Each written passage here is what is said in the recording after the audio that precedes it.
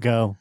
John Travolta, Hannah Montana, and a movie about a television star who thinks its fictional powers are real? Well, I wouldn't say that people bolted to the theaters to see this one, but it was a lock for profitable earnings. These 13 things about Disney's Bolt might convince you that they caught lightning in a bottle, or at least it will spark some conversation. Number 13. When Penny is printing Lost Dog flyers, the last 4 digits of the phone number on the copier are 8423. This makes the number 877-504-8423. That is a number reserved by ABC for movies and TV series. Calling it will provide the following short tape-recorded message. Thank you for calling ABC. The number you have reached is a fictional non-working number used for motion picture and television production. Number 12. Chloe Grace Moretz voiced the entire film before Miley Cyrus was placed on the project. Number 11. Since the word bolt can be used as a vulgar word, meaning a male organ in Russian, the film was released as Volt in Russia, with the hero called Volt. The film is also called Volt in Hungary, France, and for the French language release in Canada.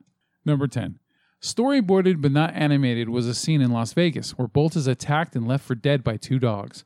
Bolt, disillusioned, then realized that his superpowers are not real.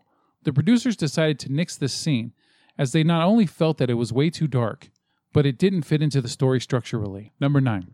The design of Rhino and his plastic ball was based on John Lasseter's pet chinchilla, which was brought to an animator's retreat during the film's production. In order to properly animate Rhino, the crew adopted a real hamster, which they called Doink, and filmed it from beneath while it was walking on a sheet of plexiglass. Thus, they were able to see how Rhino would walk in his plastic ball. Number 8. The studio lot shown in Bolt is a recreation of the Riverside Drive entrance to the Disney Studio lot in Burbank, California. Number 7. When Bolt threatens to drop Mittens from the overpass unless she tells him where Penny is, the bus from Speed, with the same number of 2525 on the roof, passes underneath. Number 6. In the book of 101 Dalmatians, the puppies are watching a television show called The Alpha Dog, with a dog called Thunderbolt with an owner named Penny. Number 5. Once the replacement animation team was in place, following a swap around in directors and the film's vision, the production had only 18 months to complete the film, instead of the usual 4 years that a computer-animated film takes to produce. Number 4.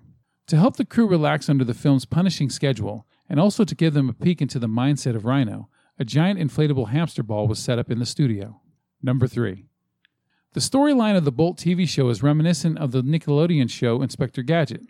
The villain is named Dr. Claw, who also has a pet cat. Inspector Gadget's niece is named Penny, and she has a hyper-intelligent dog named Brain. Number 2. When Rhino leaves the trailer park with Bolt and Mittens, he says, Larak Tarath, which is the Mokhtar chant of strength from the film Galaxy Quest. Number 1. This was Byron Howard and Chris Williams' first animated feature nomination for an Academy Award.